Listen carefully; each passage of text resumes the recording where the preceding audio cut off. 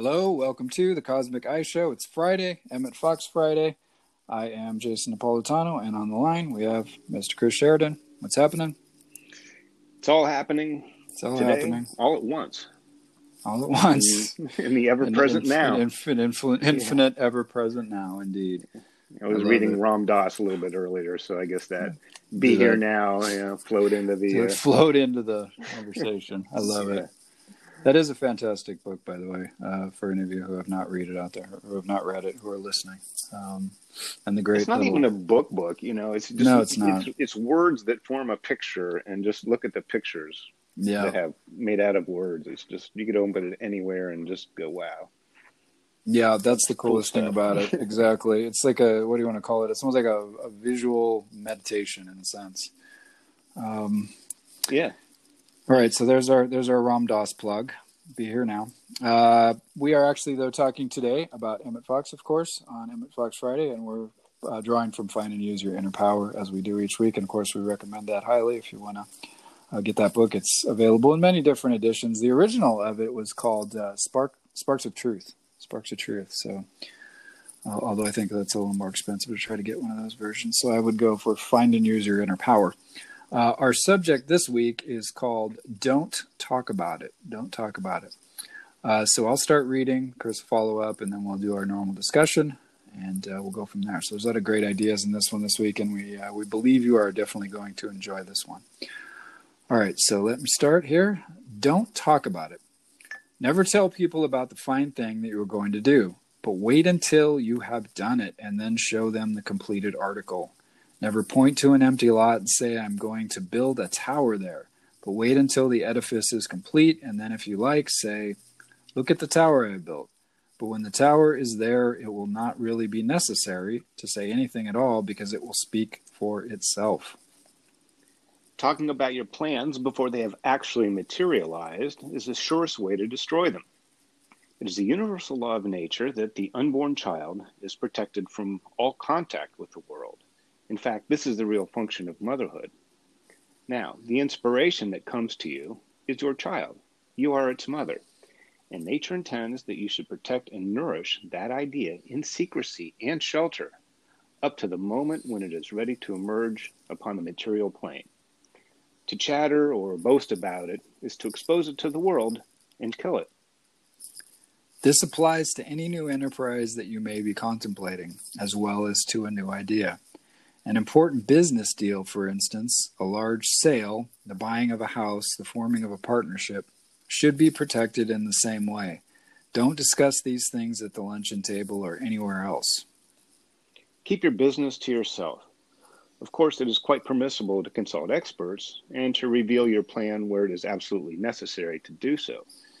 But this nourishing the idea, this is not exposing it. It is chatter and gossip and boasting that are to be avoided. And quietness and confidence shall be your strength.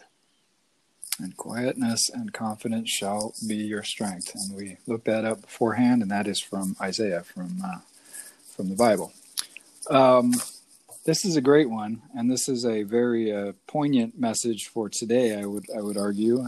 By today, I mean our modern world, particularly our modern world of the past maybe 20 or 30 years, maybe even more so, it's the last 10 or 15, I guess, with social media and stuff.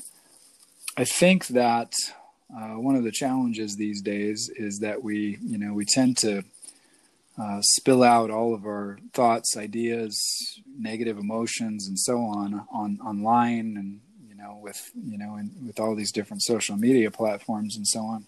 And even our positive things, our different ideas that we're thinking about doing and so on, much to our own detriment, I think. And there's something very powerful about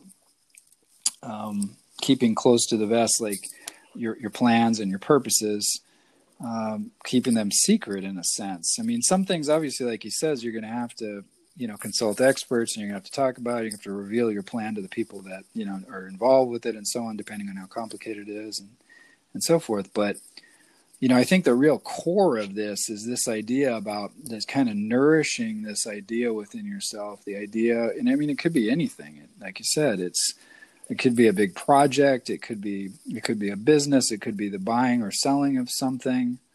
But I would even extend it out to a healing that you're trying to accomplish for yourself or another. A creative project that you're working on, a book, an album, anything, right? The idea is that you don't want to expose it before it's ready, right? Right. And well, in magic, right, the first rule is containment. You don't want to, show it's, like you're saying, keeping it close to your vest. I think that comes from card playing. You don't want to show your cards if you're in a poker game or something like that. The secrecy is part of the game. Yeah. It's part of the not knowing. But I think the essence of what he's getting at is that there is a danger in talking about, in exposing it. He made the distinction there at the end. This is nourishing the idea, not exposing it. Yeah, so it's the exposing is the thing, the negative thing that he's saying don't do. And by exposing it, think of like you're baking something in the oven, and if you just pull it out every 5 minutes, it's never really going to cook. Or even if you're trying to make ice, you can't just keep pulling it out of the freezer on a hot day. It's never really going to freeze. Yeah, exactly. You plant something, you can't just pull at the roots to, make it grow faster or see, hey, what's going on in there? Yeah, exactly. A lot of things are like that are, familiar with every day.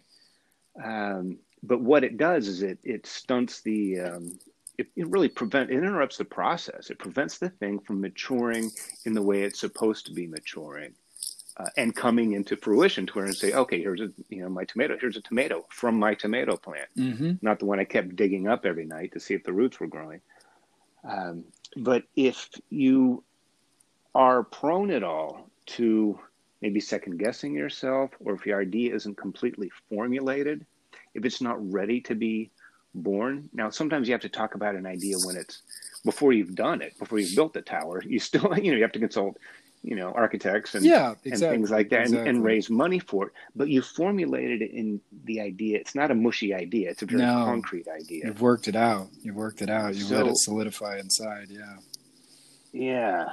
It's fun to, talk about stuff, but don't do it while you're still working on it, Well, it's still malleable. And I think that's what he's warning against, is because then you're interrupting it, or you're talking about it, or you're exposing it.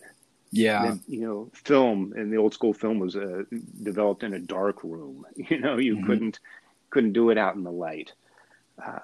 So anyway, just some thoughts on that. Those are great I think thoughts. He's looking at, because some people are super confident.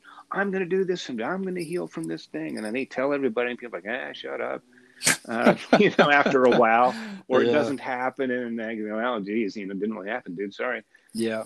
But then they keep coming back, and I know it's going to be, if you're that kind of a personality type, go with it, I guess. But I think a lot of us have a tendency to, especially if you look at things from a lot of different angles, to maybe, second guess our ideas, or if we talk about them, someone can throw in, well, I don't know if that's going to work, or why don't you try this instead? Yeah, it brings up those mixed doubts. up with things. Yeah, that's that exposing it. That's the danger in it. That's what I. No, that's a great point. The other side of it too is, and I think this is what he's talking about. An important business deal, a large sale, the buying of a house, the forming of a partnership. These kinds of things. I mean, you want to have discretion when it's.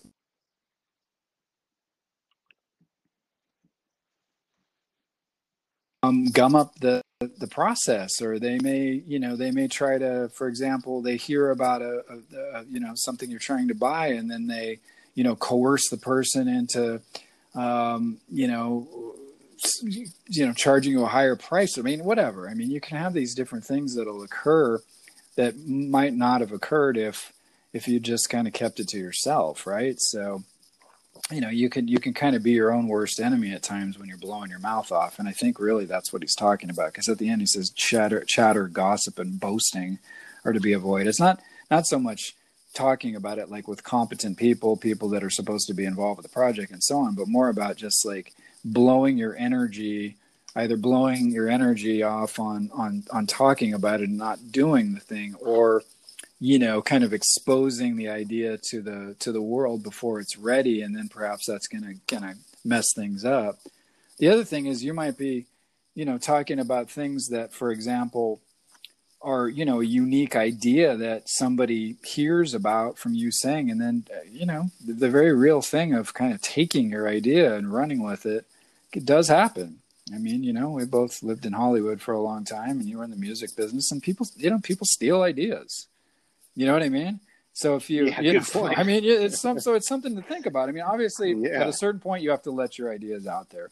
But I mean, I think what he's talking about is not to like willy-nilly kind of like give all your ideas away and, chatter at the, while you're hanging out at McDonald's or something, because somebody might overhear you. They could take your idea.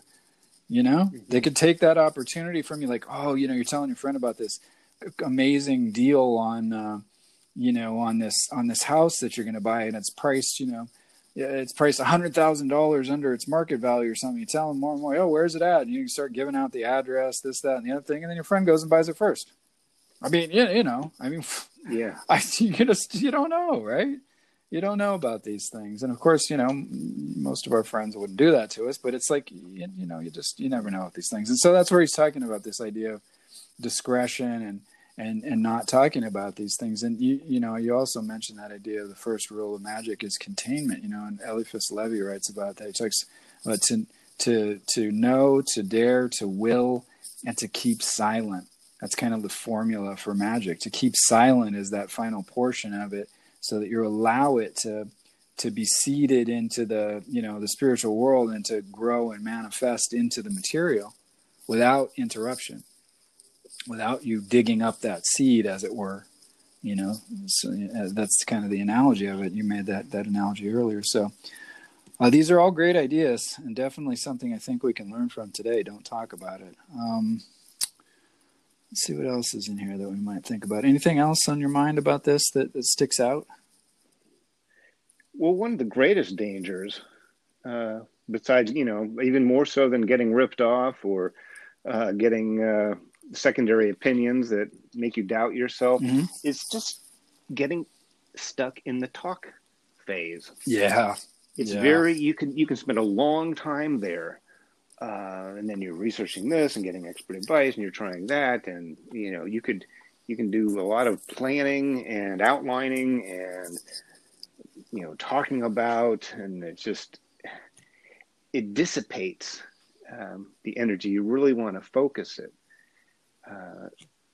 towards especially if it is something that you want to materialize.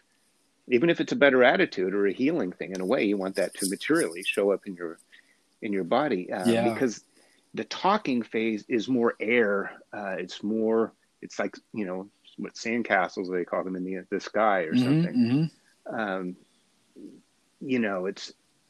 It's just easy to get stuck there. Plus we live kind of in a more virtual world now anyway. Yeah. That almost supports that kind of a thing. Yeah, for sure.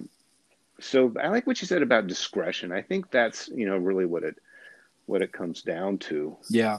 Yes, you're going to have to talk to some people about it, but actually, I would really take his advice and just talk to, as few people, even people close to you.